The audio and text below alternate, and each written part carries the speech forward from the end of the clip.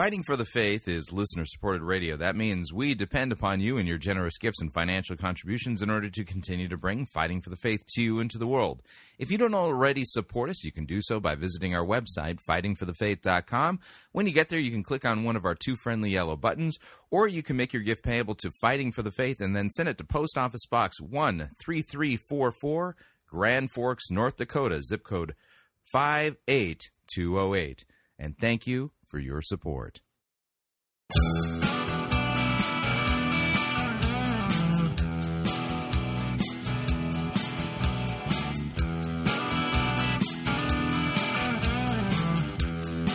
It's time for another edition of Fighting for the Faith. Friday, December 12th, 2014.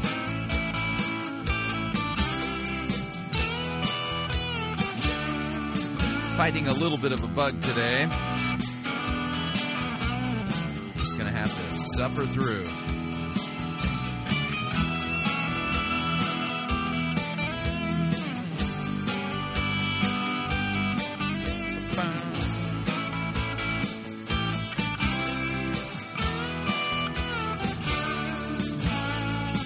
Thank you for tuning in. You're listening to Fighting for the Faith. My name is Chris Roseborough. I am your servant in Jesus Christ, and this is the program that dishes up a daily dose of biblical discernment, the goal of which, help you to think biblically, help you to think critically, and help you compare what people are saying in the name of God to the Word of God. No shortage of crazy things being said out there.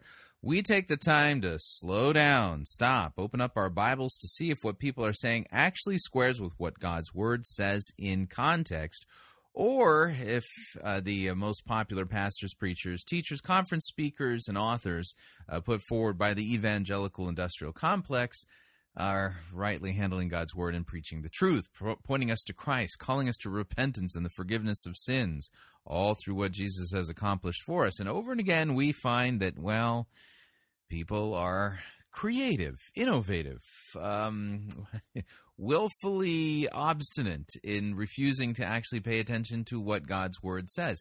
You know, what's funny is that I really don't think that society would tolerate people doing to, popular movies or stories with, books and things like that. I don't think they put up with it the way evangelicals put up with people who just mangle God's word. I mean, could you imagine, somebody strip mining, the Star Wars story for life applications and not paying attention to the context of different scenes in the Star Wars movie and just making stuff up, ripping things out of context and just, and then trying to teach from it that way as if somehow you could coherently understand the Star Wars stories by the way they're teaching them. And the answer is you can't. Same thing applies with Scripture. Now, what we're going to do today, it's Friday, and this is definitely a potpourri episode. I have the T.D. Jakes update that I didn't get to yesterday, but let's talk about how we're going to do things today. We'll talk about the order that we're going to be taking a look at them in. We are going to begin with a kind of a news story. This comes from the Pulpit and Pen website, which is run by Jordan Hall. And the headline reads, "A big evangelical leader stood up to Glenn Beck." And we're going to listen to Glenn Beck's statement because there's a huge irony in the things that he's saying.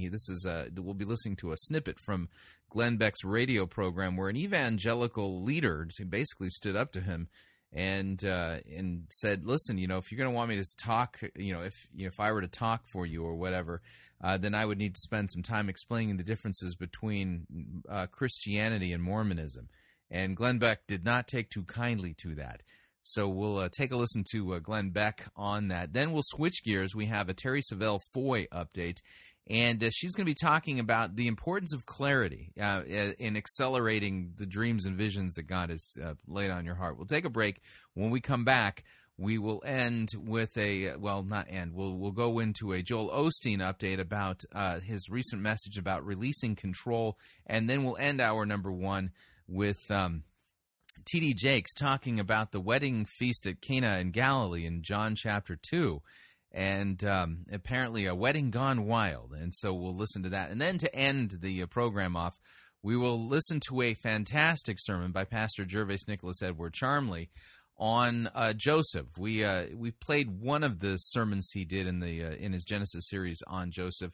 This one we will. It's just a whiz bang of a sermon, and talking about the son who was dead and is now alive, and how that points us to Jesus. And so that's how we will spend today's episode of Fighting for the Faith. I strongly recommend that you make yourself comfortable. Fuzzy bunny slippers, by the way, they do enhance your listener experience. It's been a while since I've been plugging fuzzy bunny slippers, but they're getting more difficult to find nowadays. But anyway, so we're going to get to the program proper, and since we're kind of starting off with a news update, that requires us to do this.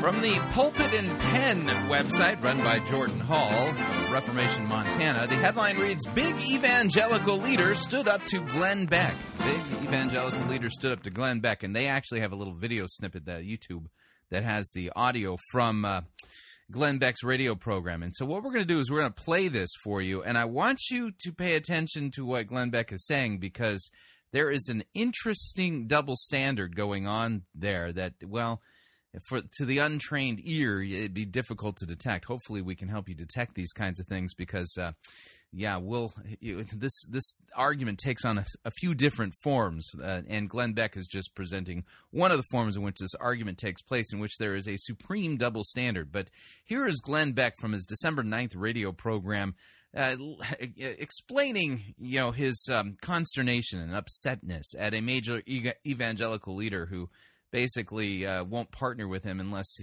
Glenn Beck understands that this major evangelical leader must first explain the difference between his religion, Mormonism, and Christianity. So here's Glenn Beck. I had a conversation off air with a big evangelical recently, and he said, if I'm going to come on your show, it's important for me to point out the differences between our religions. And quite honestly, I almost hung up the phone. I was like, but I didn't. And the reason why I almost hung up the phone was because I thought, are you really this small? Are you really this small? Do you see what's happening to us right now? Nobody cares what my religion is. Nobody really cares what your religion is. What they want are you putting your principles in action right now? Demonstrate to me. Don't talk to me. Don't preach to me. Demonstrate to me. Who are you? What do you believe? What are you doing about it right now? And here's kind of the irony in that, is that this evangelical leader is actually willing to take action. Yeah, preaching is a form of action, if you would. Basically take what he believes and stand on his principles and take action by letting Glenn Beck and Glenn Beck's audience know that there is a huge difference between Christianity and Mormonism. Now, this argument takes on different forms. Let me give you an example of another form. I had a conversation over the summer with a gentleman who told me in no uncertain terms that, he didn't think that it mattered what people in Christianity believe. He didn't think it mattered whatsoever, as long as they went to church. And yet this person, let's just say, has been an outspoken critic of me. It's kind of weird, an outspoken critic who's, taken action to, in a sense, to kind of silence me. And so but he made it very clear that, he believed it doesn't matter what people really believe, doctrine, schmoctrine kind of thing, as long as people go to church. But then his actions were to, basically become a critic and silence me. And so the issue here is that, the person saying things like this, Glenn Beck saying that, listen, the doctrine doesn't matter. Who wants this stuff? What matters are your actions. And he's saying, don't preach to me. But what is Glenn Beck doing? What actions is he taking at the moment that he's talking? He's doing the same thing that people do when they preach. He's talking. His words are a form of action, advocacy, if you would. And so Glenn Beck is using a double standard in much the same way that somebody says, hey, it doesn't matter, what people believe as long as they go to church, but you need to be quiet, Roseboro. We got to get rid of you. Yeah, see, the person who's saying that is dealing with a different standard altogether. And so the issue is that everybody has a theology, everybody has doctrine, everybody has a standard from which they're operating from. But when a person uses this type of argumentation, this is another example of it would be the, hey, judge not lest you be judged. You know, when somebody says, you got to stop being critical of somebody's theology because God, Jesus said, judge not lest you be judged, which is taken out of context. And then, of course, the person who's making that claim, what are they doing? They are judging. So here's Glenn Beck. Glenn Beck, tell Ed, you gotta. Nobody cares about your religion. Well, if nobody cares about religion, then they're not going to mind. This pastor explaining the difference between Mormonism and Christianity, right? And people don't want to be preached to. But what is Glenn Beck doing right now? He's preaching to people. Weird, huh? It's a strange double standard how that works. 20-somethings don't go to church anymore because church doesn't do anything. The reason why 20-somethings don't go to church anymore is because church doesn't do anything.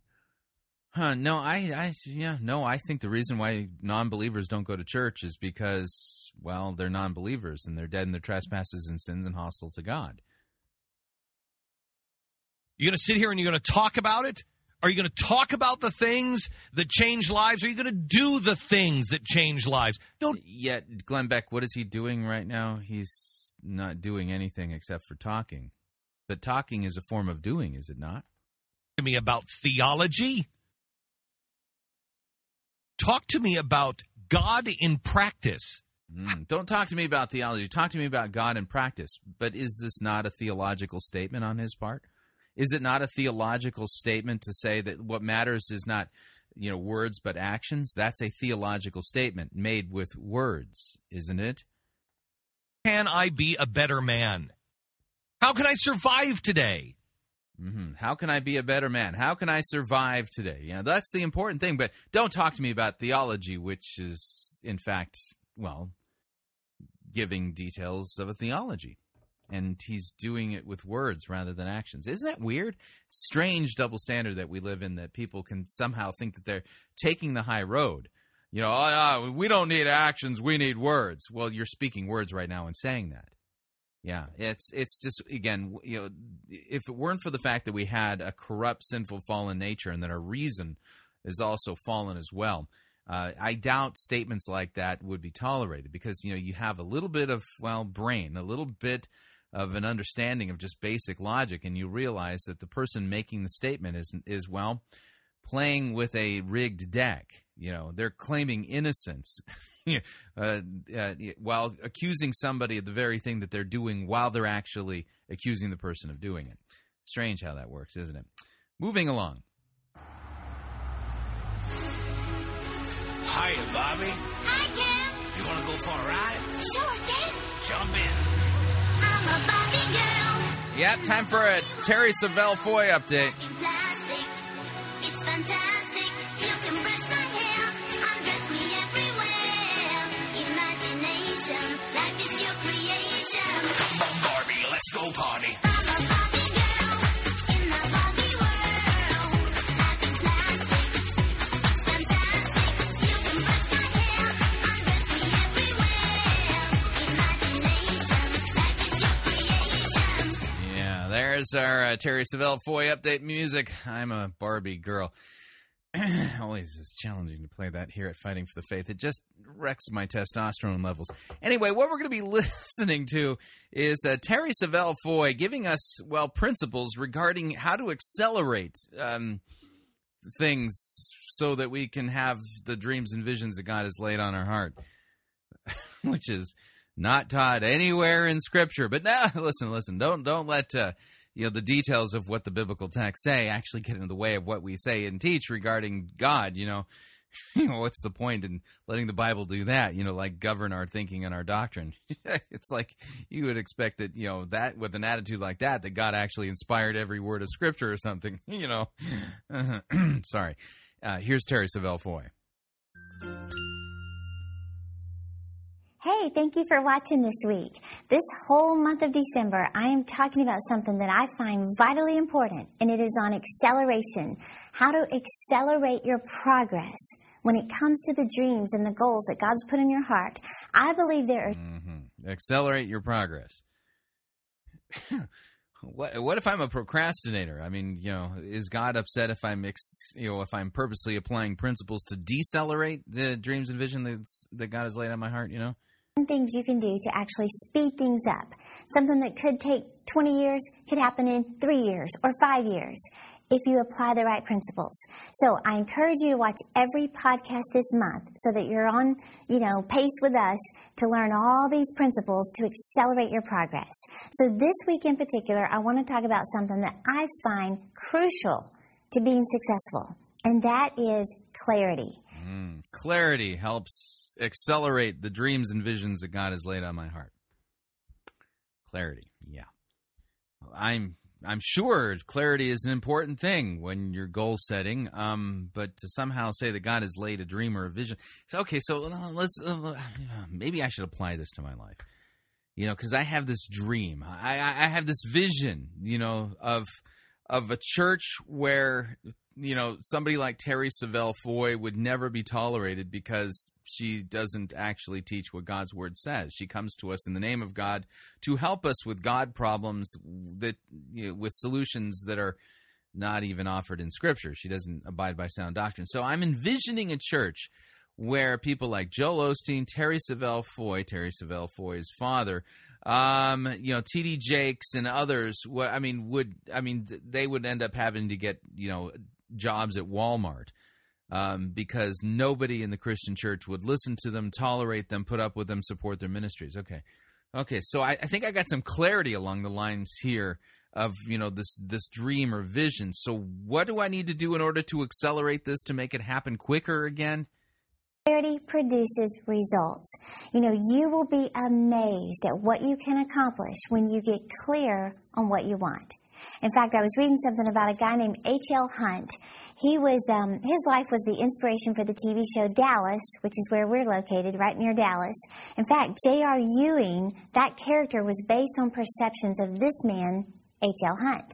So he was a bankrupt cotton farmer who became a multi-billionaire, not millionaire. And in a TV interview, they asked him, they said, what has caused you to be so financially successful, and what could you tell others to help them be financially wealthy? He said, only 2 things are required. Number 1, he said, decide exactly what you want to accomplish. And number 2, determine what price you're willing to pay to get it. Yeah, and it's funny you would say that because Jesus said, what could a person give in exchange for his soul? Yeah, what's it matter if he gains the whole world yet forfeits his soul? Yeah, so there's a lot of people who are willing to pay a high price. Yeah. What does this have to do with what Jesus taught exactly, Terri? It makes me think about a quote from Mark Twain, how he basically said the same thing. He said, I can teach anybody how to get what they want in life. Problem is, I can't find anybody who can tell me what they truly want. And that is where most people fail on their way to success, is they don't know exactly what they want. They're not clear on it. You've got to get crystal clear on what you want, especially with the new year coming. 2015 is just around the corner, and you need to be crystal clear on what you want to see accomplished. Do you want to be debt-free? Is it all of your debt, or is it... I'd like for American evangelicalism to get rid of the heretics and to be heresy-free. Is that clear enough? Credit card? Is it your school loans? What is it that you want to accomplish in 2015? Are you wanting to open a daycare? Do you want to save $10,000? Do you want to open a dance studio? Do you want to save $100,000? Do you want to become a realtor? Do you want to go on a mission trip? Okay, where? Where do you want to go? When do you want to go? Who do you want to go with? You've got to get crystal clear if you want to accelerate your progress. I believe that clarity is one of the single most important keys to success. In fact, you may have heard of this famous study from Yale University from the graduating class of 1953. Now, this has been published in so many success books and magazines that it's gone all over the world. Success books, and yeah. It's as if Christianity is all about achieving personal success. When did that become the primary ministry and mission of Christianity? But what happened was, in 1953, they did research on this graduating class and found that 3% of the graduates had a clear list of dreams and goals that they wanted to accomplish during their lifetime. Well, 20 years later, they went back and researched that same graduating class and found that the 3% who wrote their dreams and goals had a clear plan of success. They were not only healthier and happier, but they had achieved more financial success than the 97% combined together. Mm-hmm. How many of them are penitent believers in Jesus Christ for the forgiveness of their sins? Because class of 1953, you said, they're kind of getting up there in age. I'm sure a few of them have, died. Did they die trusting in Jesus? Were they disciples of Jesus? Were they baptized? Did all of the important stuff? Did they go to church and receive the Lord's Supper? I mean, did they hear Christ and Him crucified for their sins? I mean, 1953. I mean, that graduating class. I mean, they're getting a little long in the tooth now, and they're going to be going to see Jesus soon. So think about that. Now, like I said, that study has gone all over the world, and that is just one proof, one research that's shown how vital it is that you get clear on what you want to accomplish.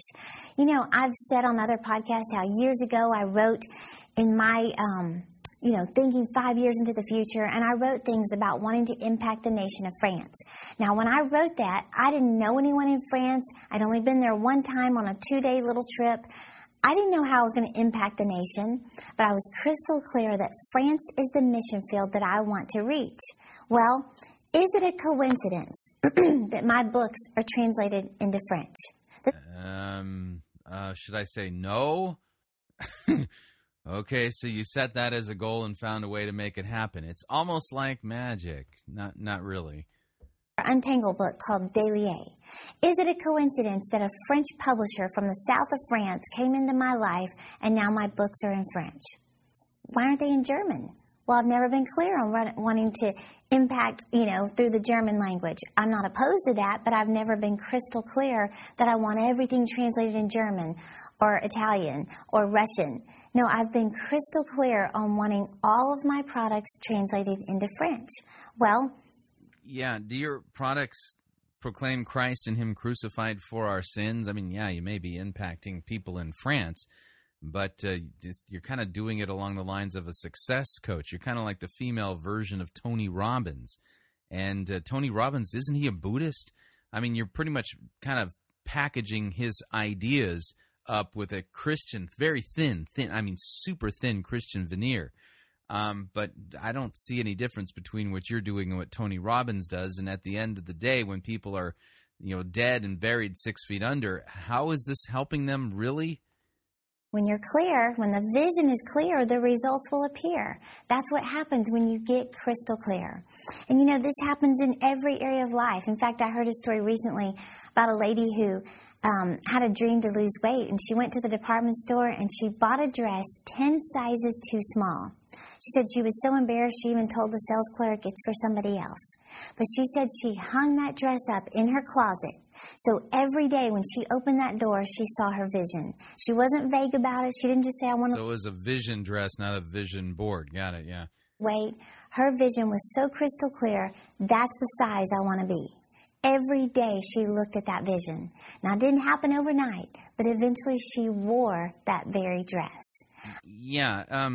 Again, why are we focusing so much on the temporal world? I mean, the thing I'm kind of shooting for is after I die, not hearing Jesus say these words, "Depart from me, I never knew you." I don't want to hear Jesus say that. Instead, I want to hear from Jesus, "Well done, good and faithful servant." Yeah, something along those lines. And so, I mean, how's that for clarity and, having a vision for the future, if you would. And the nice thing is that I don't even have to work for that. The clarity of that vision actually comes from Scripture because Jesus has accomplished that all for me. I'm not saved by anything I do. I'm saved by everything that Christ has done for me. Christianity has exchanged the eternal for the temporal, and it's sad because the temporal is passing away, and it's literally taking the real, true gold coin and exchanging it for counterfeit monopoly money. I mean, yeah, Monopoly money is I guess it's fun when you're playing Monopoly, but it's not good for much else than that. Yeah, all right. All right, we're up on our first break. If you'd like to email me regarding anything you've heard on this edition or any previous editions of Fighting for the Faith, you can do so. My email address is talkback@fightingforthefaith.com, or you can subscribe on Facebook, facebook.com/Pirate Christian, or follow me on Twitter. My name there @Pirate Christian. Quick break. When we come back, Joel Osteen update and a TD Jakes update to round out hour number 1. Stay tuned. Don't want to miss it. We'll be right back.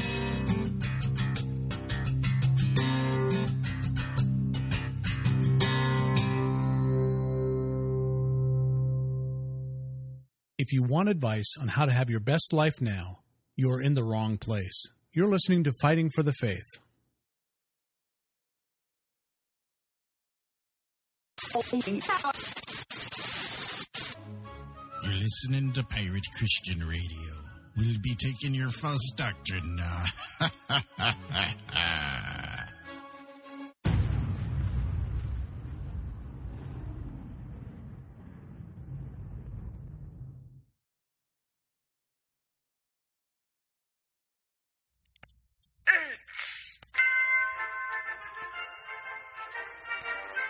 Max Holliday's Birdcage Theatre presents Church Day Soleil.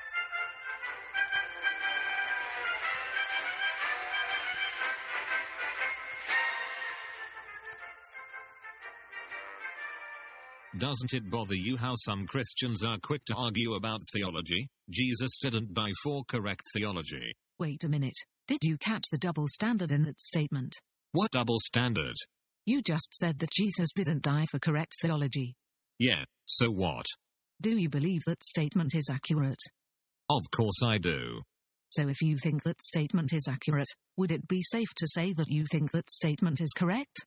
Of course I think it's correct. That goes without saying. If I think the statement is accurate, I obviously think it's correct. I wouldn't have made the statement if I didn't think it was accurate or correct. Did you notice that your statement was making a theological point? Well, yes, I suppose it was. So let me see if I've correctly understood the statement you made. Okay. You said it bothers you how some Christians are quick to argue theology. Yes, that's what I said. It sounds like you're saying that it bothers you that some Christians argue theology in order to prove that something that you believe or have been taught is not correct? Well, yes, I guess that's what I was saying. But then you made a theological argument to try to prove that Christians shouldn't argue theology. Well, yes.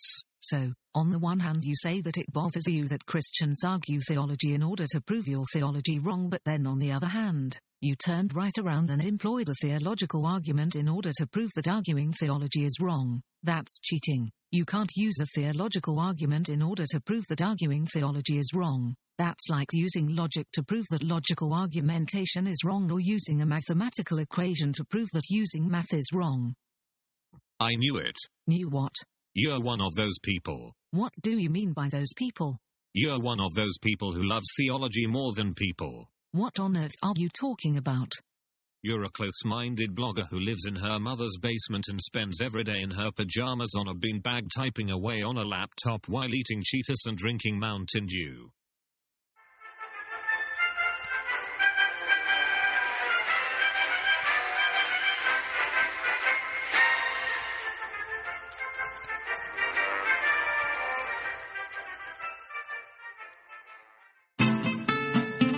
Don't pay more for travel than you need to. Hi, Chris Roseborough here to tell you about Pirate Christian Radio's featured advertiser, Cheap-O Air. Cheap-O Air is a leading provider of airline tickets, hotel rooms, and rental cars. Cheap-O Air has extensive partnerships with the top travel brands in the world. Now, whether you need to travel for business or for pleasure, Cheap-O Air can help you save money. And if you visit our website, piratechristianradio.com/cheap, we have a promo code that will save you an additional $10 off of Cheap-O Air's already low prices. So visit piratechristianradio.com/cheap. Write down the promo code, then click on the banner and book your low-cost travel today. And remember, a portion of your purchase at Cheap-O Air goes to support Pirate Christian Radio.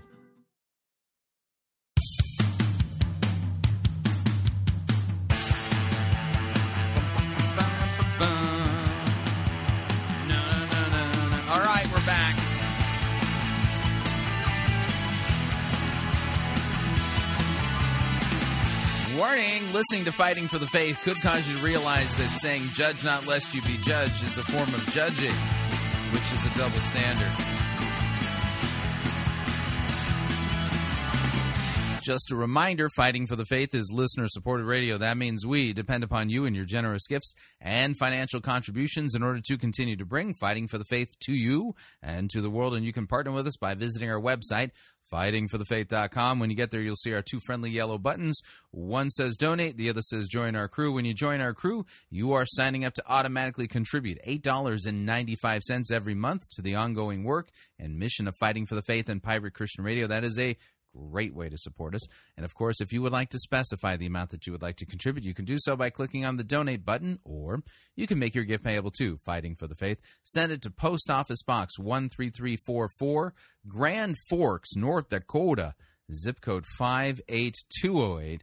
And let me thank you for your support, because we cannot do what we're doing here without it. And just a reminder, if you would like to get your Pirate Christian Radio tchotchkes, T-shirts and earrings and things like that to help support the station during our bake sale for Christmas, go to fightingforthefaith.com, click on the bake sale link, and order your Pirate Christian Radio gear, and all the proceeds go to help support Fighting for the Faith and Pirate Christian Radio and help us make budget for the end of the year.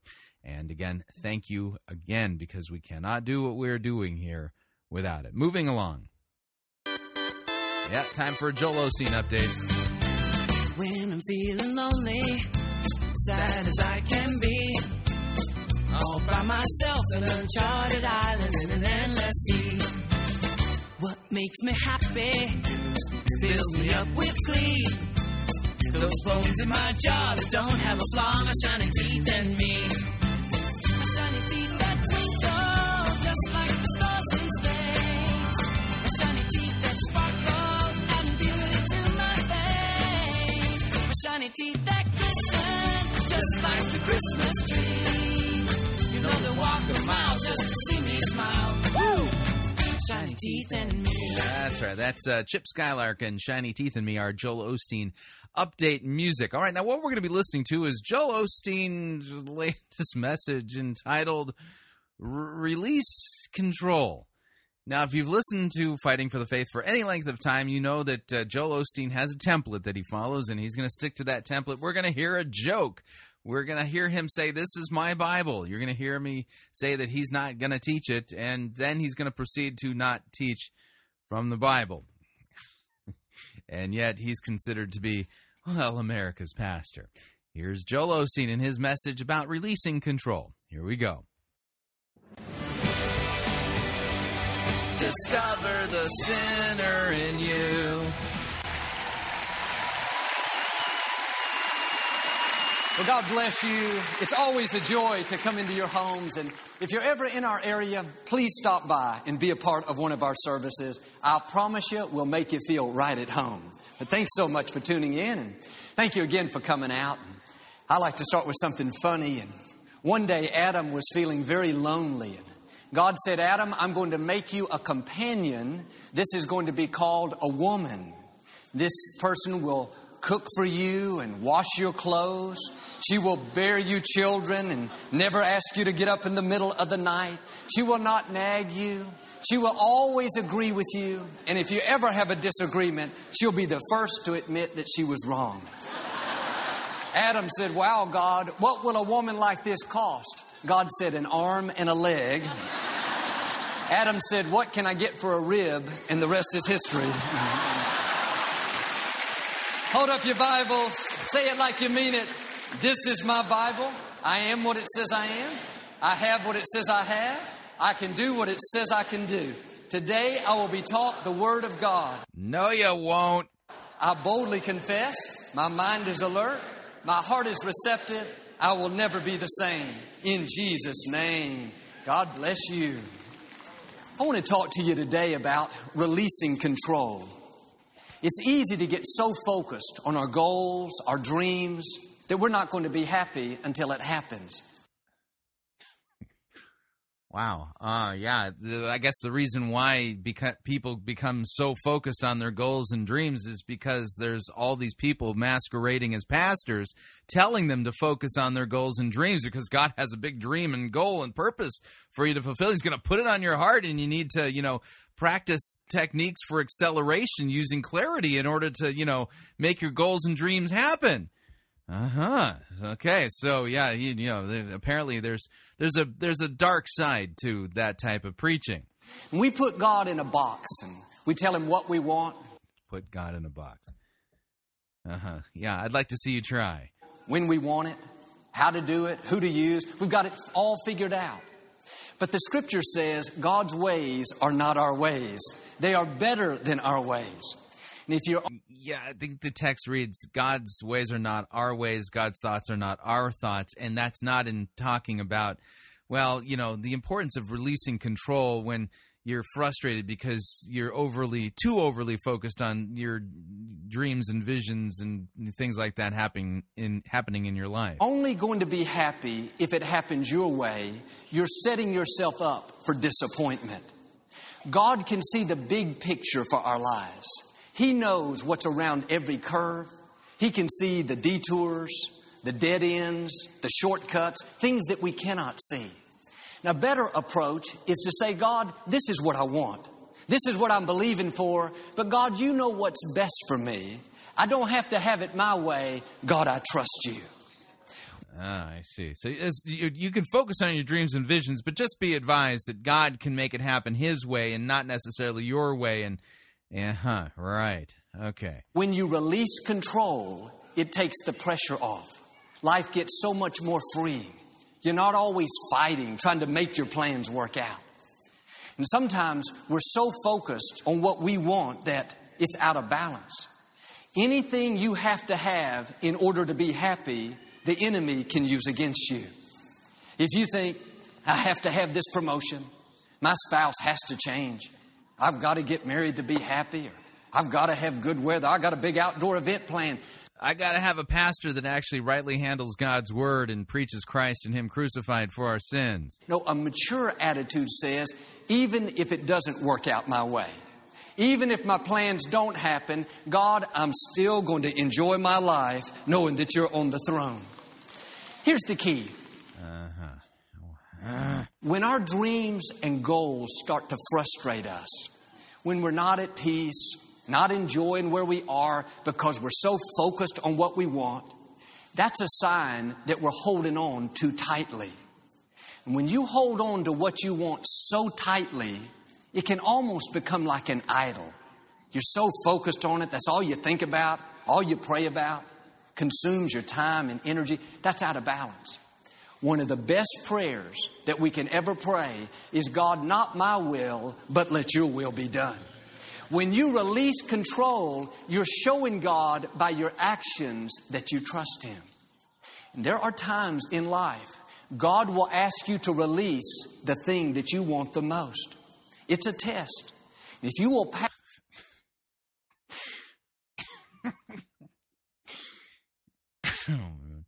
So God's going to ask you to release the thing that you want the most, and that's a test. Yeah, it says, yeah. And see, if you pass the test, then God will give it back to you. Oh, this cannot be going well. I'm fearful of where He's heading. Pass that test. At some point, God will either give you back what you wanted or bring something better into your life. And which biblical text says this? This is what happened with Abraham. I knew it. I knew that's where he was going. Yeah, he's going to totally biff the story of Abraham and Isaac, isn't he? His son, Isaac. Yep, I was right. The child he had dreamed about year after year finally showed up. The child he dreamed about? No, the child that God promised him. Big difference. Abraham loved him more than anything in the world. One day, God told Abraham to put Isaac on the altar, to sacrifice the thing that meant the most to him. And it wasn't easy, but Abraham made this decision to release control. Man, he made this decision to release control. Let's take a look at that text, because Dollars to donuts, I don't think that Joel Osteen's going to actually open up his Bible and, preach the narrative. He's more interested in summarizing it so that he can make it say what he wants it to say rather than actually deal with the thorny issue of what it does say. And by the way, that text is not about releasing control so that, and this is not some promised pattern that God's going to do this in your life either. So the way we look at this text instead is that it typologically is pointing us to Jesus and what he has done for us. Here's what it says, Genesis 22. After these things, God tested Abraham and said to him, Abraham, and he said, Here I am. He said, Take your son, your only son. I point this out every time I read this text. How many sons did Abraham have at this point? There was Ishmael, and then there was Isaac. So it's weird that God is saying, Take your son, your only son. What's going on here? Yeah, there's a lot more going on here than meets the eye. He said, Take your son, your only son, Isaac, whom you love, and go to the land of Moriah, and offer him there as a burnt offering on one of the mountains of which I shall tell you. So Abraham rose early in the morning, saddled his donkey, took 2 of his young men with him, and his son Isaac, and he cut the wood for the burnt offering, and arose and went to the place which God had told him. On the 3rd day Abraham lifted up his eyes and saw the place from afar. Then Abraham said to his young men, Stay here with the donkey. I and the boy will go over there and worship and come again to you. Abraham took the wood of the burnt offering, laid it on Isaac his son. He took in his hand the fire and the knife. So they went both of them together. And Isaac said to his father, My father. He said, Here I am, my son. He said, Behold the fire and the wood. But where is the lamb for the burnt offering? Now notice that Isaac is carrying the wood for the offering. This kind of sounds kind of like what Jesus did when he carried his own cross, right? And so he's now asking the obvious question, hey, where's the lamb for the burnt offering? Abraham said, God will provide for himself the lamb for a burnt offering, my son, and no truer words could Abraham have spoken. So they went both of them together. When they came to the place of which God had told him, Abraham built the altar there and laid the wood in order and bound Isaac his son and laid him on the altar on top of the wood. Yeah, Jesus was laid on top of the wood before they nailed his hands and feet to the cross, and then they raised him up, right? Oh, and by the way, where this is taking place, same mountain, Mount Moriah. This is where the Temple Mount is today. So on the slopes of Mount Moriah, there's Isaac about to be bound and, about to be sacrificed. And later, God did provide the lamb for the burnt offering. It was Jesus. Same slopes, by the way, same mountain. So then Abraham reached out his hand, took the knife to slaughter his son, but the angel of the Lord called to him from heaven and said, Abraham, Abraham. He said, Here I am. He said, Do not lay your hand on the boy, or do not do anything to him, for now I know that you fear God, seeing that you have not withheld your son, your only son, from me. And Abraham lifted up his eyes and looked, and behold, behind him was a ram caught in a thicket by its horns. What's in thickets? Thorns. So here we've got a ram with a quote-unquote crown of thorns. And Abraham went and took the ram and offered it up as a burnt offering instead of his son. So Abraham called the name of that place, The Lord Will Provide. And it is said to this day, On the mount of the Lord it shall be provided. And it truly was. Because, several thousand years later, Jesus was the lamb provided by God, who was sacrificed on Mount Moriah, who is God's Son, his only begotten Son. Kind of get the point? Yeah, this isn't about some pattern that, you want your dream or vision so bad for your life. Well, God's going to take it away from you only to test you so that he can give it back to you. That's not what this text is teaching at all. He said, God, this is what I've dreamed about. This is what I've wanted more than anything else. But God, I trust you. I can be happy even if it doesn't work out my way. When God saw his willingness to put on the altar the thing that meant most to him, then God said, no, don't do it. He gave him his son back. The question is, can you be happy if it doesn't work out your way? And that's not what that text is about at all. Will you keep a good attitude if the business slows down, the medical report isn't good? Maybe you're believing, standing on a promise for your health to get better. When you have the attitude, even if I don't get better, I'm still going to have a smile. I'm still going to be good to people. I'm still going to give God praise. You're doing what Abraham did. You're putting that dream on the altar. No, you're not even close to doing anything remotely close to what Abraham did.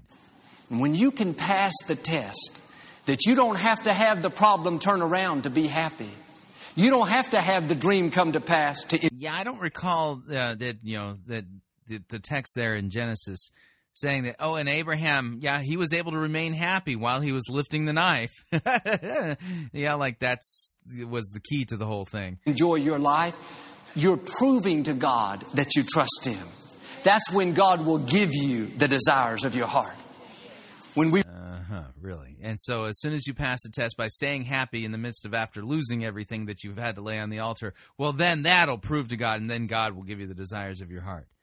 Yeah, no biblical text says this, especially the text from Genesis 22.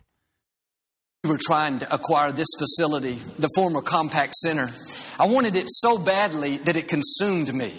I was constantly thinking about it, praying about it, talking about it. And it seemed like the harder I tried, the worse things got. More people came against us. Lawsuits were filed. I would wake up in the middle of the night in a cold sweat, wondering if it was going to happen. And one day I realized that I was so set on having it my way, I wasn't enjoying where I was. Oh no, you were in risk of not seeing your dream fulfilled. So you laid the Compaq Center on the altar? I wasn't going to be happy if we didn't acquire it. And I had to do what I'm asking you to do. I said, God, I believe that this facility is supposed to be ours. Deep down, God, I believe you saved it just for us. But even if it doesn't happen, I'm going to still be my best at the other location.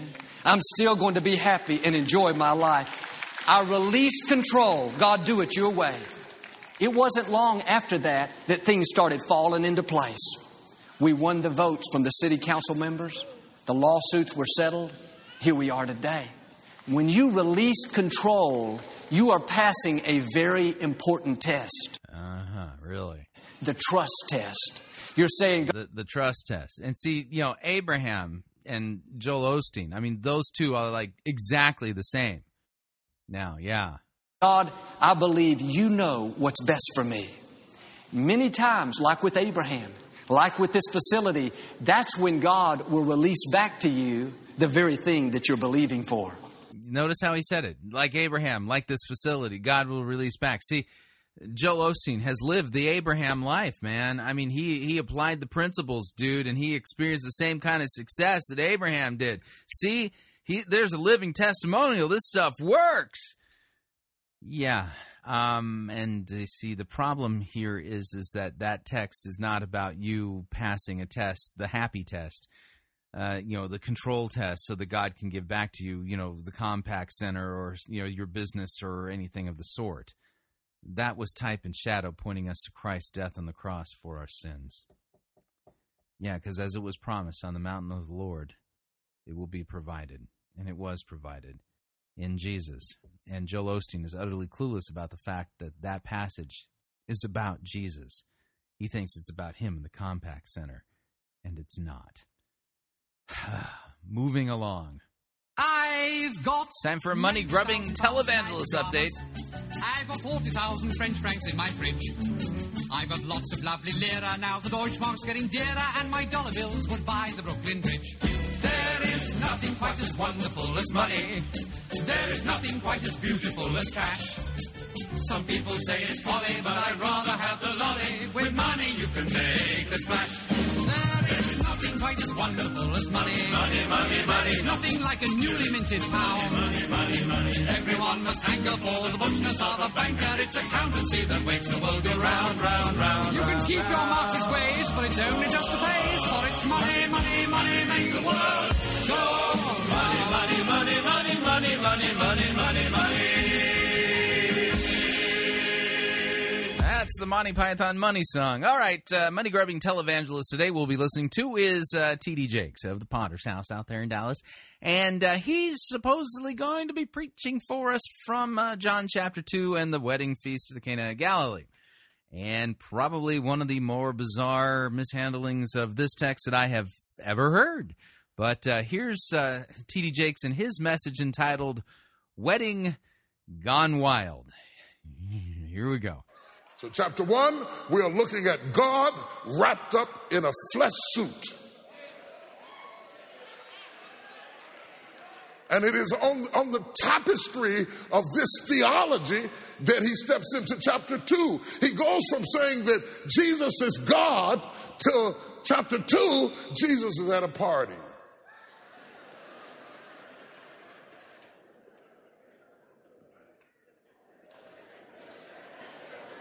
Yeah, clearly an awkward moment there. Yeah, Jesus is at a party. I wonder what that means.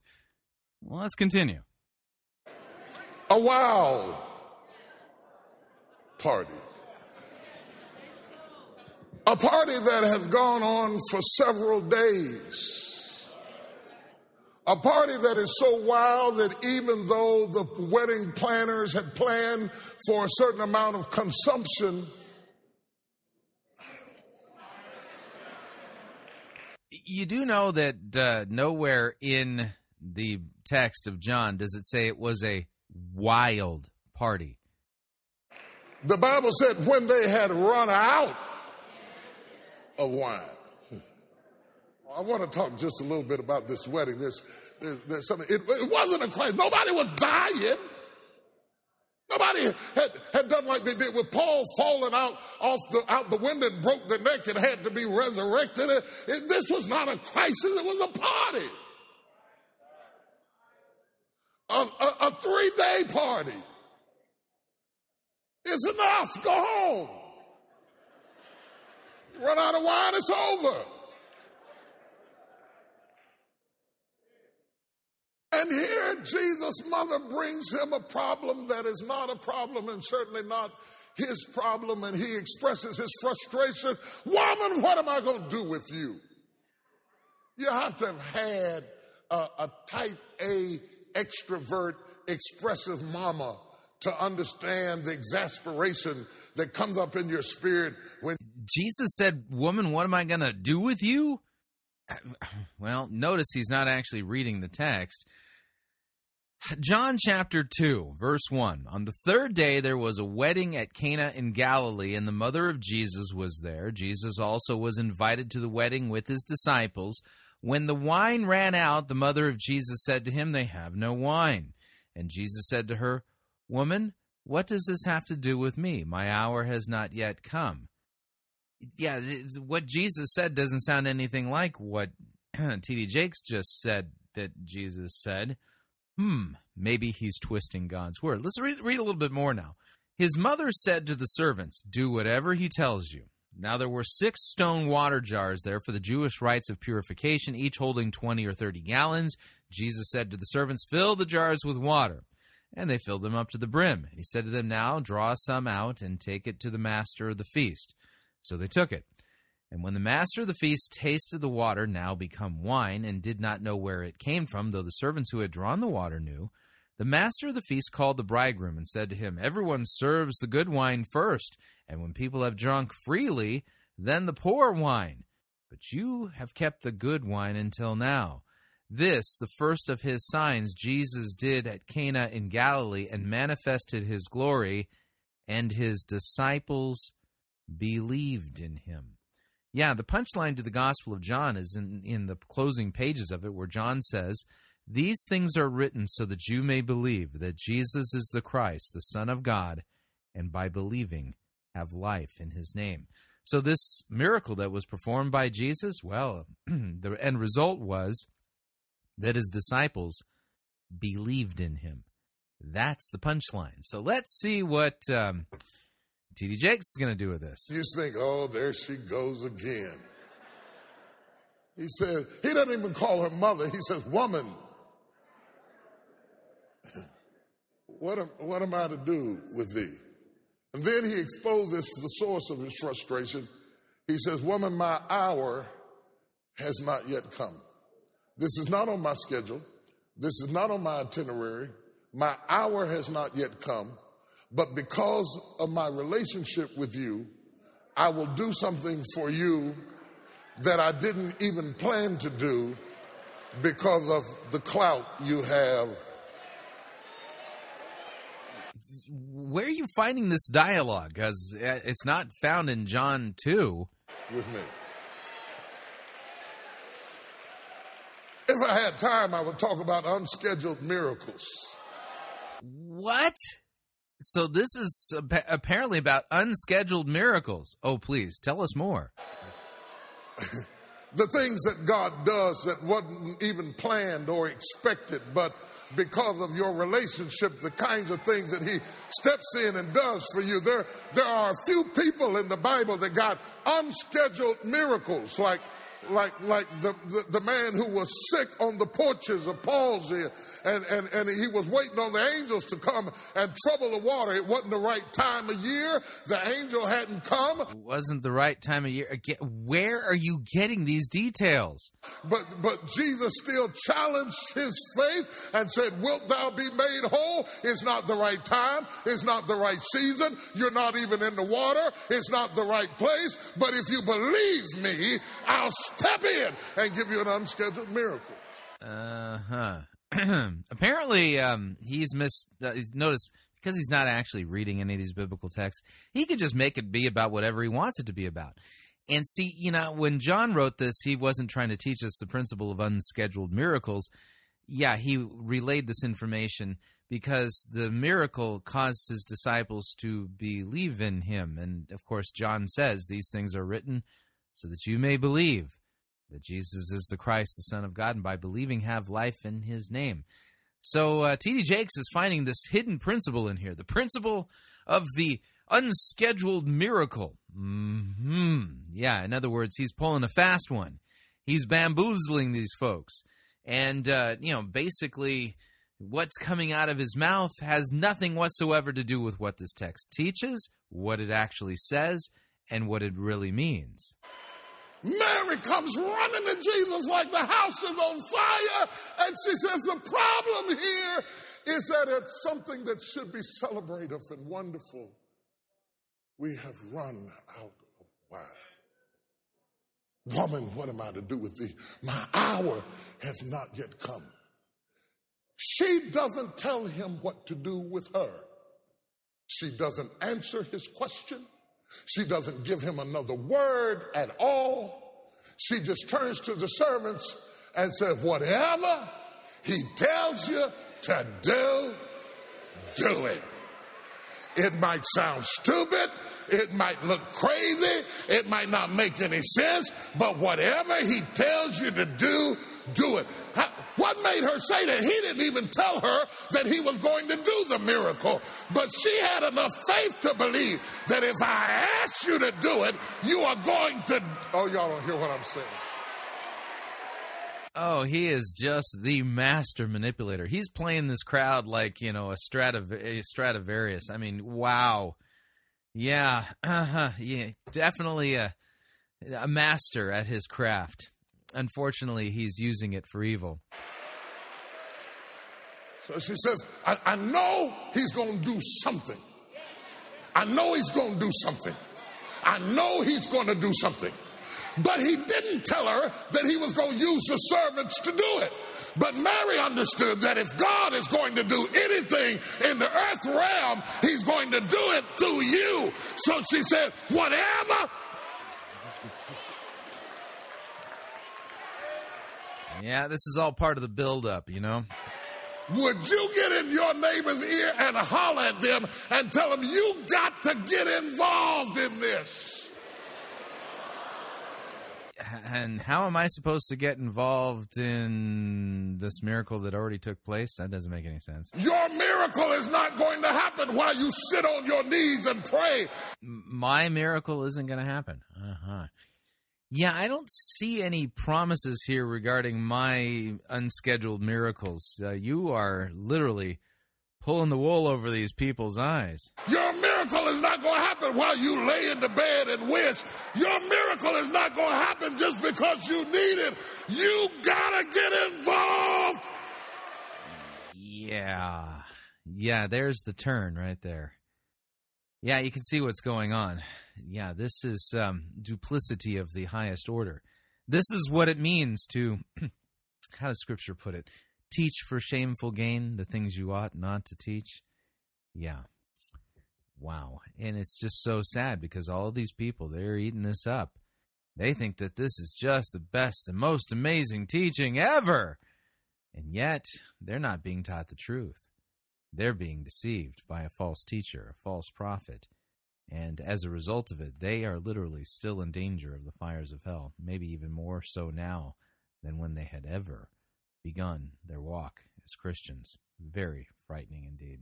What do you think? Love to get your feedback. If you'd like to email me regarding anything you've heard on this edition or any previous editions of Fighting for the Faith, you can do so. My email address is talkback@fightingforthefaith.com, or you can subscribe on Facebook, facebook.com/Pirate Christian. Follow me on Twitter. My name there, @Pirate Christian. Quick break. When we come back, we're going to end the week off with a good sermon from Pastor Gervase Nicholas Edward Charmley on the story of Joseph, about the son who was dead and is alive again. Stay tuned, don't want to miss it. We'll be right back.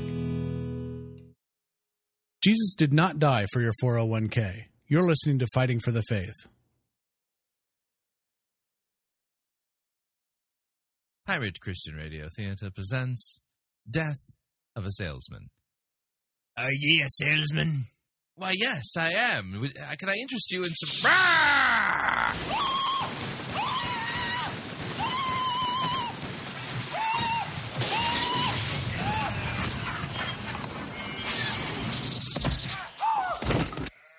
You're listening to Pirate Christian Radio.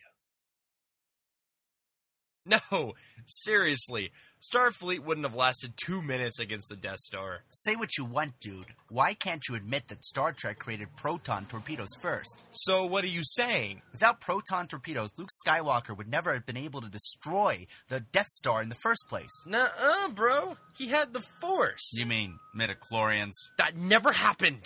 Those movies were just bad fanfics. Hey! Have you two seen any Daleks around here?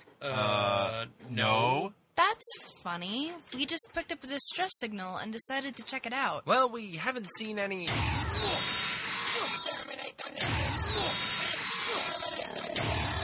on, you two, get in! Run!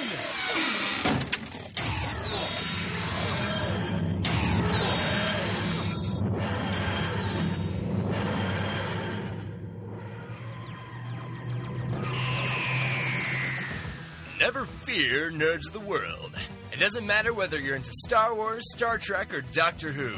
Think Geek has something for almost every fandom around. Celebrate your love of all things nerdy by going to www.piratechristianradio.com/geek. And by clicking on the ad banner, a portion of your purchase will go to supporting Fighting for the Faith and Pirate Christian Radio.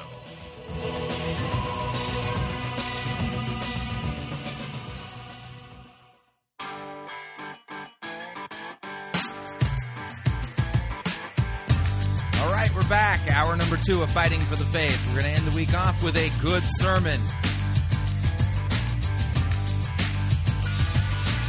That's our modus operandi for Friday evening.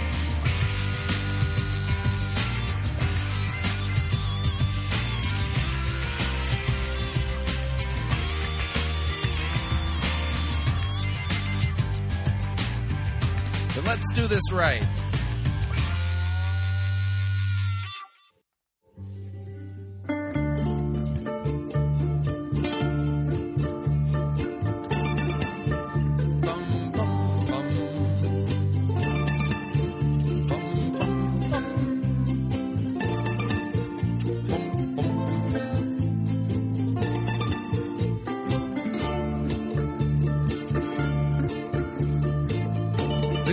The ugly, we review it all here at Fighting for the Faith. We're an equal opportunity sermon reviewing service. Today's great sermon comes to us via Bethel Evangelical Free Church, Hanley, Stoke-on-Trent. Pastor Gervase Nicholas Edward Charmley presiding.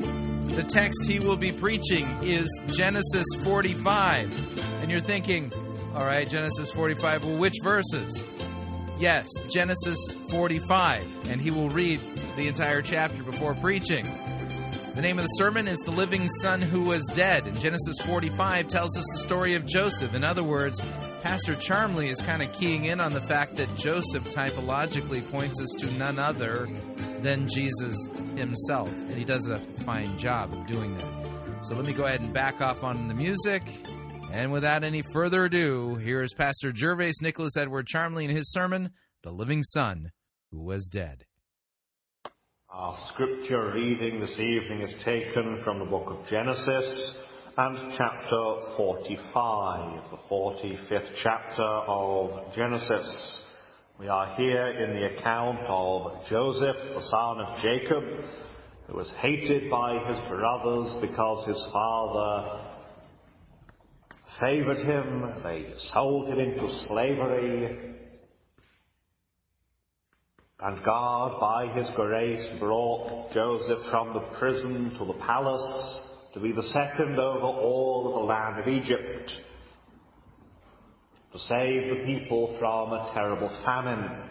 His brothers came down to Egypt to buy grain. They did not recognize him, and he put them through a test to see whether they had repented, and to move them to repentance. They are brought first face to face with their guilt by the law. Then they are brought face to face with the grace of God.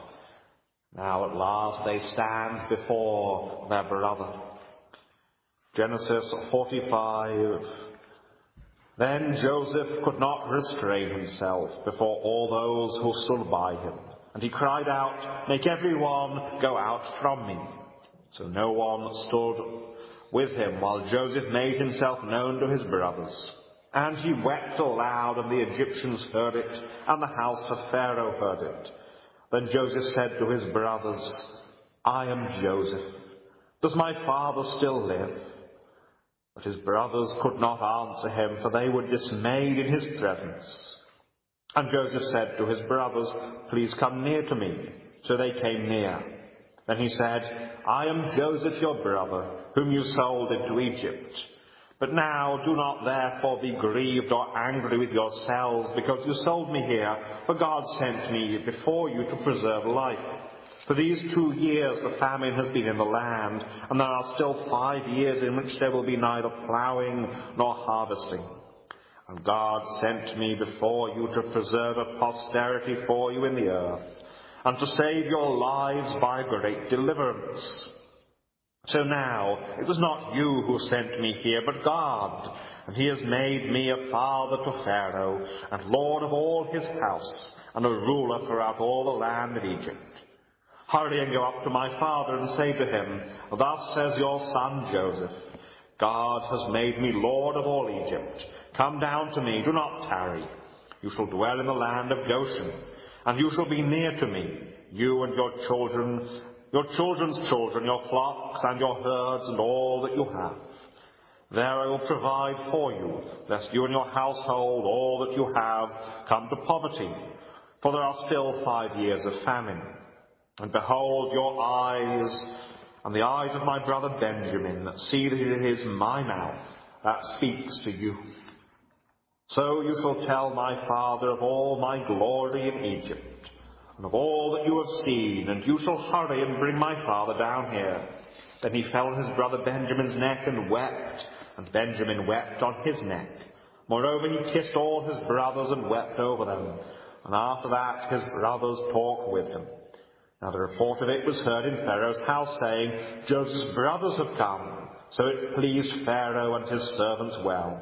And Pharaoh said to Joseph, "Say to your brothers, do this, load your animals and depart. Go to the land of Canaan, bring your father and your households, and come to me. I will give you the best of the land of Egypt, and you will eat the fat of the land. Now you are commanded to do this. Take carts out of the land of Egypt for your little ones and your wives. Bring your father and come.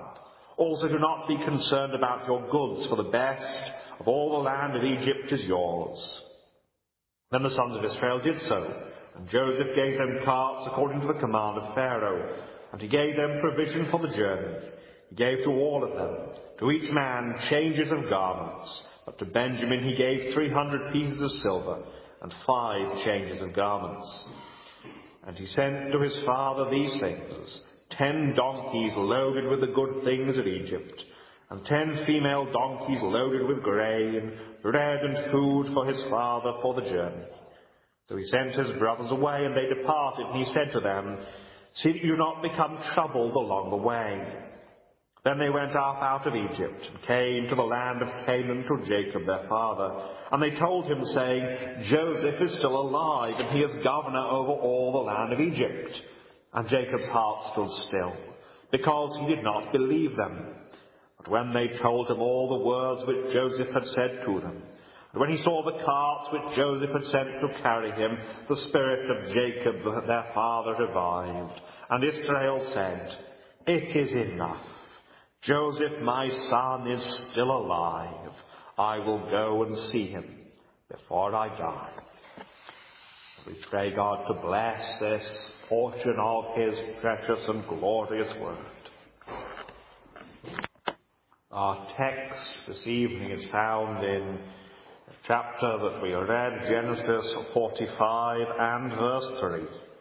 Then Joseph said to his brothers, "I am Joseph. Does my father still live?" But his brothers could not answer him, for they were dismayed in his presence. They had imagined that they were standing before a pitiless Egyptian, a man who would have no sympathy with them. Now they found that they were standing before the very one that they had so horribly wronged so many years before. They were standing not before a man whom God was using, despite the man's ignorance of the fact, to judge them for the sin they had committed, but before the very one against whom they had sinned.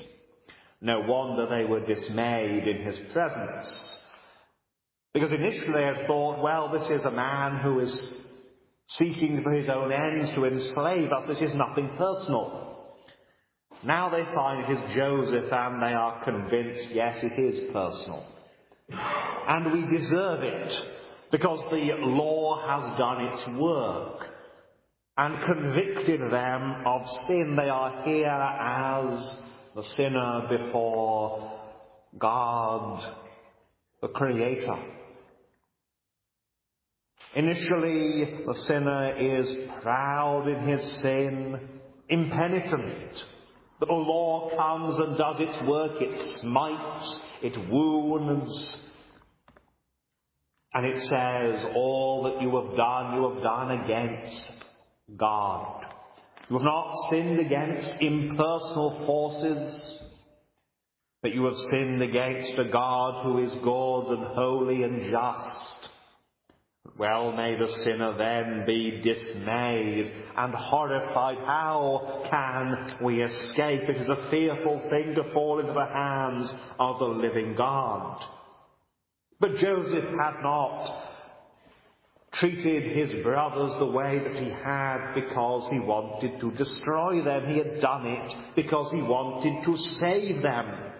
And so it is when God ever awakens a man, a woman, to the reality of sin. He does not do it that he may slay us, but that he may make us alive, that he may pardon, forgive.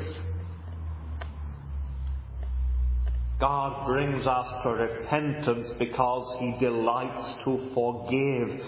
Joseph put his brothers in this position because he delighted to forgive them. And he delighted that they should come to repentance and they should be right with God, as well as right with him. The law and the gospel are applied to bring repentance and salvation. And so we see here Joseph's plan and its success in bringing salvation to his family. And behind it all there stands God, whose plan it was, in whom Joseph had an unwavering faith. So we see first of all the discovery, the fact, I am Joseph, he says. We see then the dispatch as he says to his brothers, hurry and go up to my father. And we see the delight of Jacob, the spirit of Jacob revived. So we have the discovery, the dispatch, and the delight. And first of all, we have the discovery, I am Joseph. All that he had been doing led up to this point where he told them the truth. Now, he had never said to them that he wasn't Joseph. He had just never said that he was. And they had not seen him for 20 years. He had been a teenager when they had last seen him. He was now a middle-aged man. 20 years and more had passed. And moreover, he was an Egyptian official. He would dress like an Egyptian. He would shave his head like an Egyptian. He would wear a wig as an Egyptian would. And he would wear makeup as an Egyptian would. He dressed as an Egyptian. He looked like an Egyptian. I have said it before. If you wanted to have a civilization whose fashions hid the fact of a man's true identity, the Egyptians are the perfect example, perfect civilization, in that their officials wore wigs and makeup in public. So they would look at Joseph and see an Egyptian. But now he tells them the truth, I am Joseph, and they know it. This explains everything. This is why at the banquet he could seat them in order of age. With Reuben, the oldest, at the top of the table, and Benjamin, the youngest, each in their right place in order of age. This is how he knew. And it was not, now they think about it,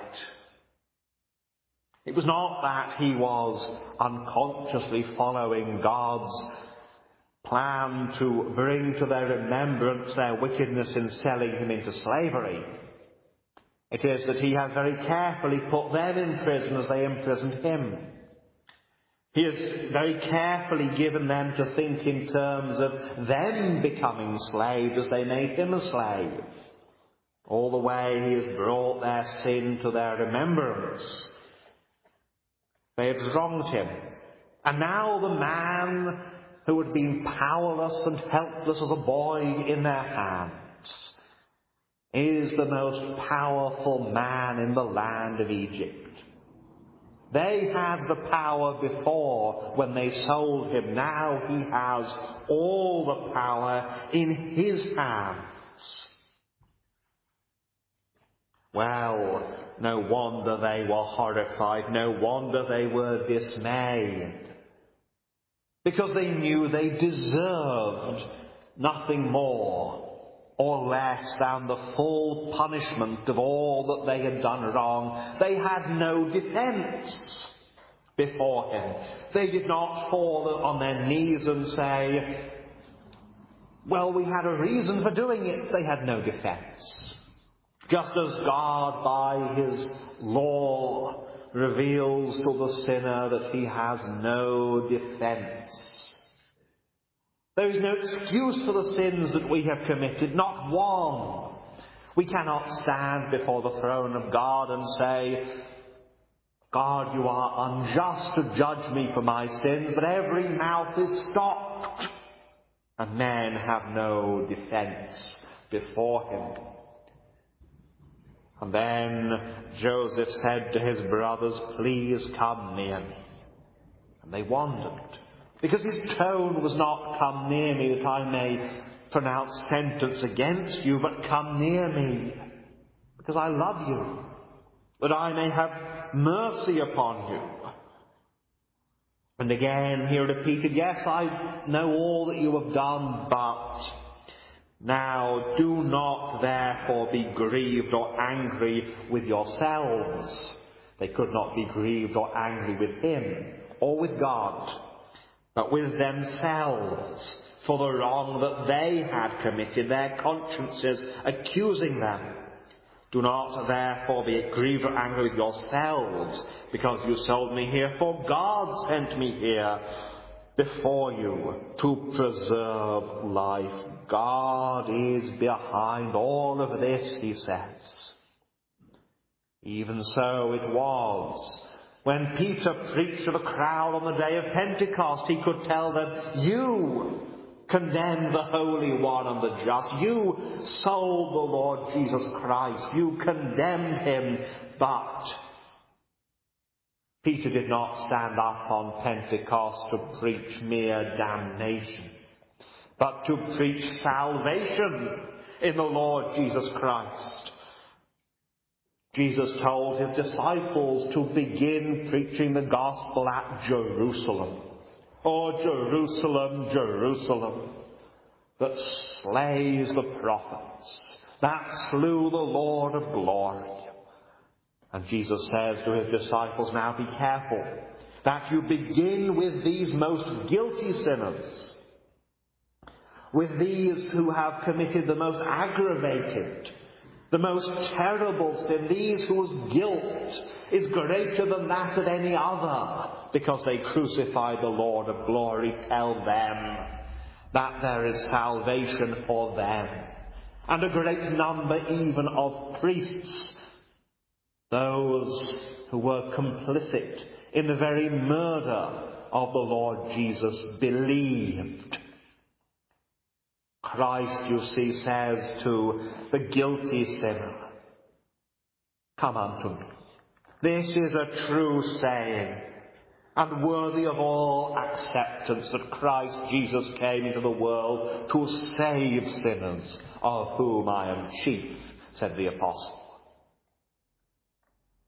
He did not play down his sin, but rather he said, I feel it to be the most terrible guilt, but Christ came for sinners, and therefore he would not conceal his guilt, he would not make excuses, but rather he would embrace the Lord Jesus, who first embraced him, the one who had borne all his sins, who had died in his very place upon the tree. And Christ comes to us and says, yes, by your sins you have slain me, by your sins you have pierced me through, but I did it all. I bore it to save and to deliver you from your sins. He forgives. And this is the great discovery, the great revelation of God, that he is a pardoning God. That there is forgiveness with him, that he may be feared. Oh, it is a terrible thing not to believe in the forgiveness of sins. But so many do not. Now the devil will have us not believe in the forgiveness of sins in two ways. First of all, he will go to us and say, well, you are not so bad after all. You do not need forgiveness, for you have nothing to be forgiven. But he will also come and he will say, you are so bad, you cannot be forgiven. The devil is a liar. That is his native language. When he speaks a lie, he speaks his own. But God says, you have sinned. And here is a Saviour for sinners, Jesus Christ the righteous. Here is love revealed. Not revenge. Revenge leads to tragedy. But pardon leads to great joy. And God is a pardoning God. God is love. And love seeks salvation. Ever salvation. The great discovery of grace and mercy. And then we come to the dispatch. Hurry and go up to my Father, he says. He reveals to them that this is God's love. This is God's plan. For you see, behind all of Joseph's forgiveness is Joseph's faith in God. He never let go of that faith. Even when his brothers sold him into slavery and he was taken far away, he never let go of the God whom he had been taught about by his father. The God who had spoken to him in those dreams of the night.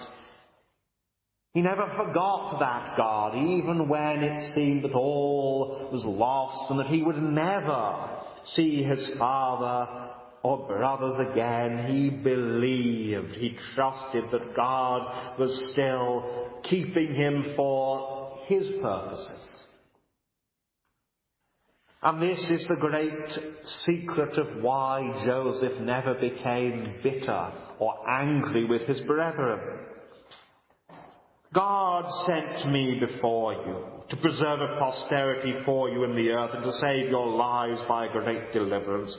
So it was not you who sent me here, but God. And he has made me a father to Pharaoh and lord of all his house and a ruler throughout all the land of Egypt. Father to Pharaoh was a way that the Egyptians spoke of their very high officials. And you see, here is the point. He saw behind the evil of his brothers the goodness of God. That God meant all this for good. To be a blessing, that Joseph would bless all of Egypt and save a great multitude alive. And are we not here reminded of the death of the Lord Jesus Christ? The Pharisees, the scribes, they wanted him out of the way. They wanted him dead. The priests, they wanted him out of the way. They feared that if he remained alive, the Romans would come and do away with the temple. Well, of course, the Romans did anyway. They feared him as well. It is expedient, said Caiaphas, that one man should die rather than the whole people perish. And not knowing what he said, he spoke a prophecy of the Saviour dying for his own. Caiaphas and the priests thought, we must get rid of this man. They again conspired in their wickedness. Pontius Pilate. He protested, but he was not strong enough to stand up. And he, as the Roman governor, signed the death certificate, the death warrant. Let this man be crucified, he said. Herod said, let this man be crucified. He will not entertain me.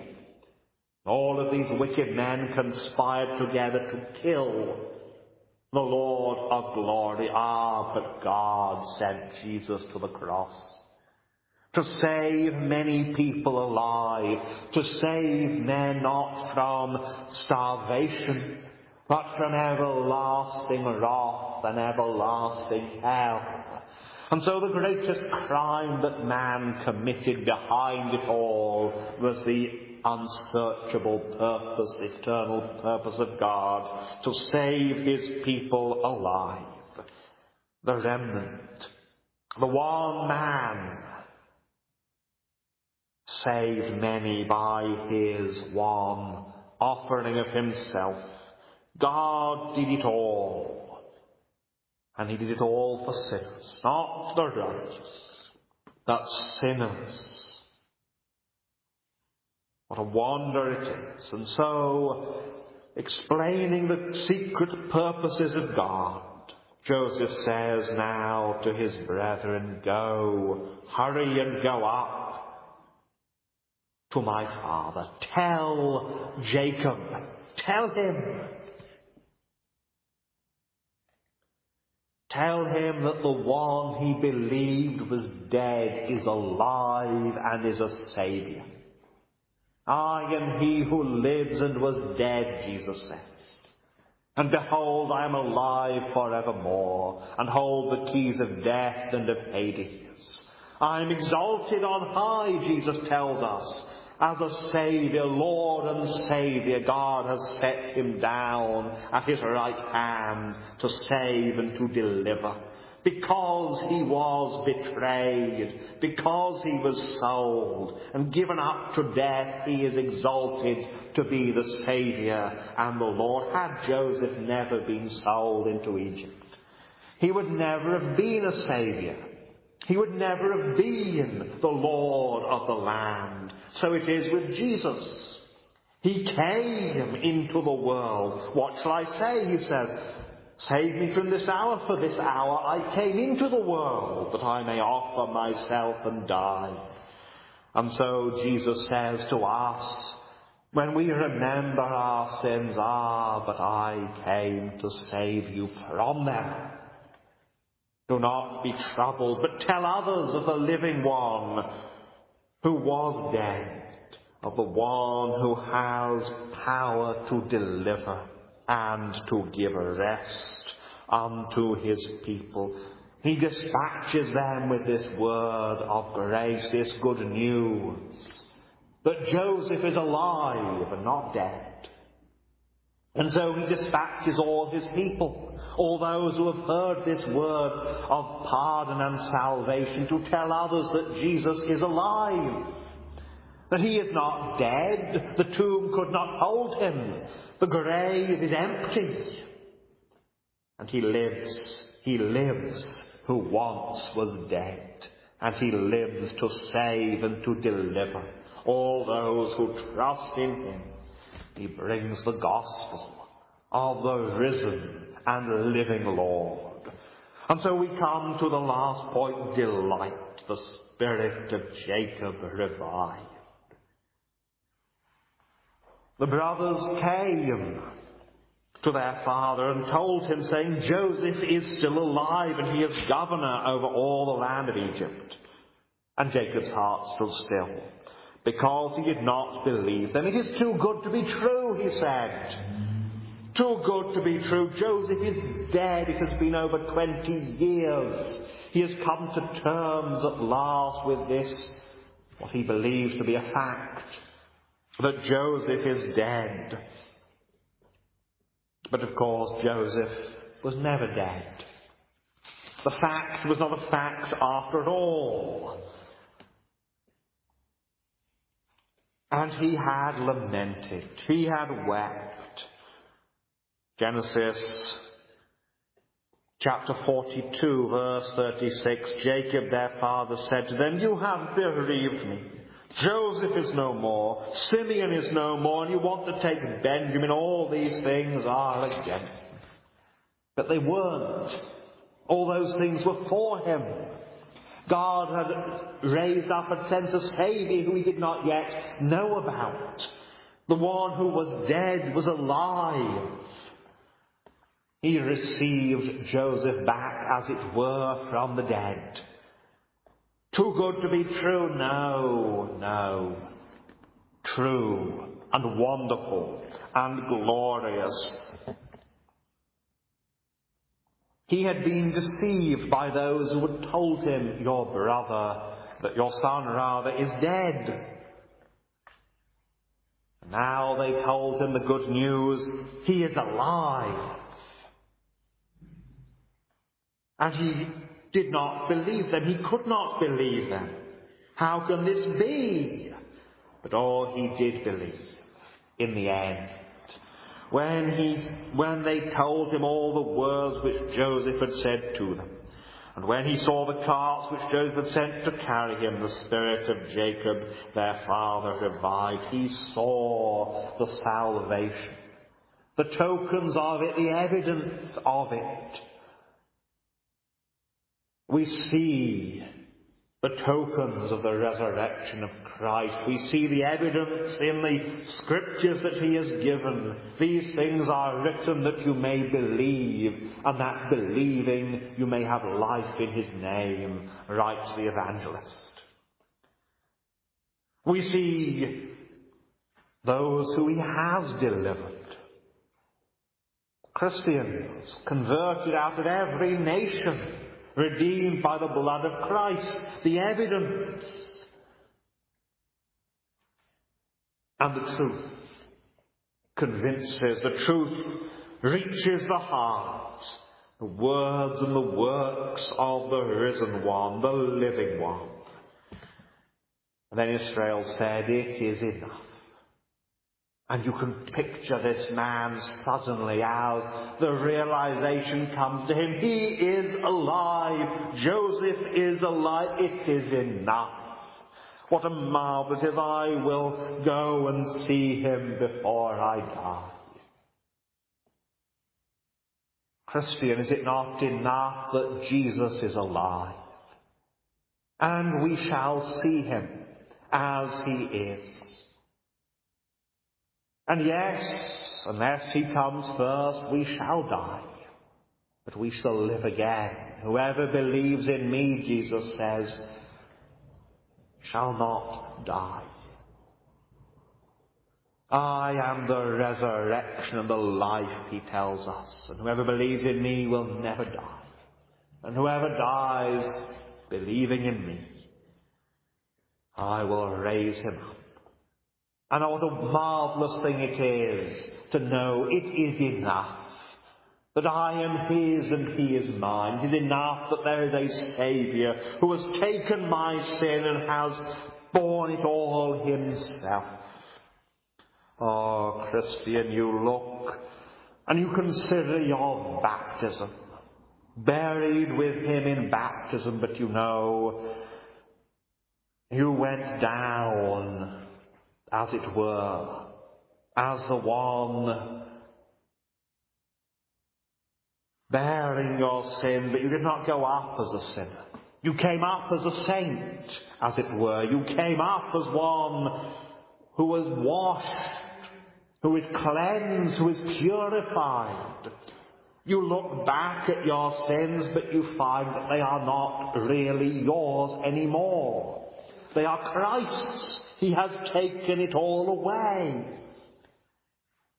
And he says, I am your Saviour, your Lord. He comes to forgive and to pardon. He only erases, he only mentions your sins to you to say your sins are forgiven you. Your sins are forgiven you. That's why Christ tells you of your sin, that he may tell you that they are forgiven. Again, Joseph only told his brothers of the sin they had committed that he might tell them it was forgiven. The burden has been laid upon Christ. He has taken it all. And so we rejoice. We are like Bunyan's pilgrim who, as it were, danced for joy when that burden was taken off his back. My sin is not mine anymore. It is pardoned. It is sunk in the sepulchre of Christ. It is sunk in the ocean of God's forgetfulness. Pardoned. He died. Christ died. He died apparently powerless, apparently helpless. He died alone. My God, why have you forsaken me? And we may say the same was true in a figure of Joseph. He died as far as his father was concerned, and he was helpless before his brothers. He was powerless. He was horribly and terribly alone. But the good news comes to Jacob. He is alive. He is alive, and he has all power and authority. And he does not live for himself alone, but for you. And so we say of Christ, so we hear of Christ. He lives. He is arisen from the dead, and he is seated on the throne of the universe, not for himself alone, but he is exalted to give salvation to you and to me.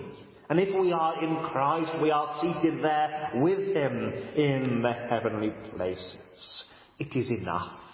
It is enough that God in his providence has provided a Saviour. That he makes to us in his gospel, in the scriptures, this glorious revelation that God was in Christ reconciling the world to himself. We did not see it until he opened our eyes to behold the truth. And the truth is a wonderful truth to be shared with all, that Christ is alive, exalted as Saviour and Lord. It is enough. It is enough. What joy, what delight there is in this fact. It is enough that Christ is alive, and he is mine, and I am his forever. Amen. Amen. What'd you think? Love to get your feedback. If you'd like to email me regarding anything you've heard on this edition or any previous editions of Fighting for the Faith, you can do so. My email address is talkback@fightingforthefaith.com. Subscribe on Facebook, facebook.com/Pirate Christian. Follow me on Twitter. My name there @Pirate Christian. Till next week, may God richly bless you in the grace and mercy won by Jesus Christ, his vicarious death on the cross, for all of your sins. Amen.